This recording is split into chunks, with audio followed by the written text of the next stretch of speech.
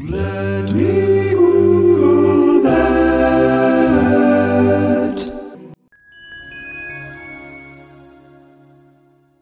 So at the turn of the century, the chief chemist of the U.S. Department of Agriculture, a guy named Harvey Wiley, started throwing these really elaborate dinner parties. He was inviting all kinds of people. He wasn't making anybody pay for the food. Everything was free.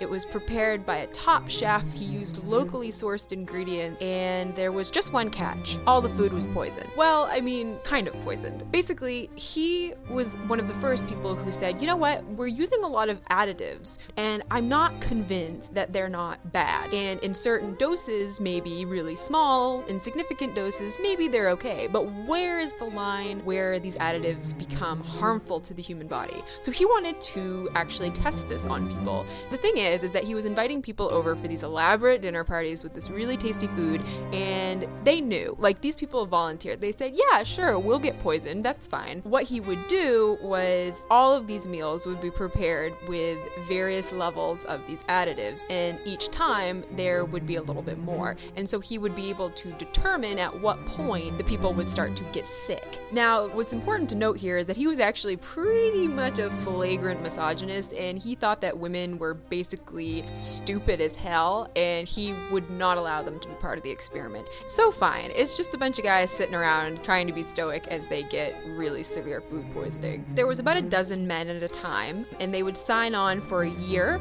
They were screened pretty thoroughly by Wiley, and they had to be of like high moral character, they had to be sober, they had to be super reliable, and they also had to agree not to sue the government for damages if they died. So like, okay, that sounds great. So they had 3 meals a day, which, I mean, on the surface, it's like, okay, they're probably really tasty, except they don't really get to enjoy them because half the time, whatever the additives are and the levels of the additives in the food, they're basically going to immediately vomit. It wasn't exactly like a fun time. I mean, they got to feel like they were contributing to like important scientific research, but also, oh my god, that sounds awful. Before they would even eat a meal, they'd have to have their vitals taken, they'd have to get weighed, they had to provide hair samples, stool samples, urine samples. It was a very involved process. So the thing is that actually not all the food was poisoned, and the people wouldn't know. They knew something was because they knew why they were in the study, but they wouldn't actually know necessarily what food had what poison in it or what level it was. Therefore, the people who were actually preparing the food, like these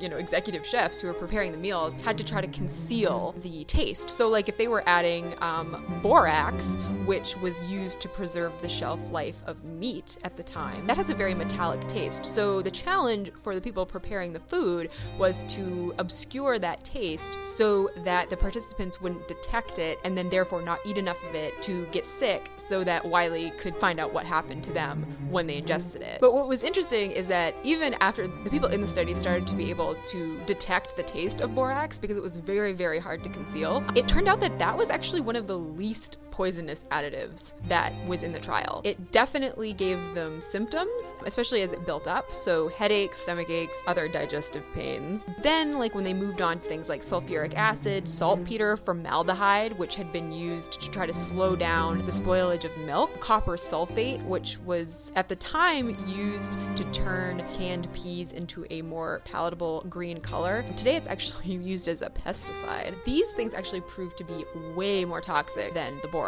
So at first Wiley was like, I don't want any of you guys talking to anybody about this, like don't go to the media, like don't talk about it. But as he started to actually figure out that these additives, which were very commonly used and very widely used and being used at levels that were clearly harmful to people, then he started to say, actually, you know what, we need to talk about this and we need to tell people about it. And so by 1906, his efforts and the willingness of all of these people to be poisoned actually got Congress to pass the Meat Inspection Act and the Pure Food and Drug Act, which were among the first federal laws that standardized food safety measures, and they were known kind of colloquially as the Wiley Act. He achieved what he meant to achieve, he got people to pay attention, and then, get this guy who was truly misogynistic, what did he end up doing? He became a tester at Good Housekeeping magazine.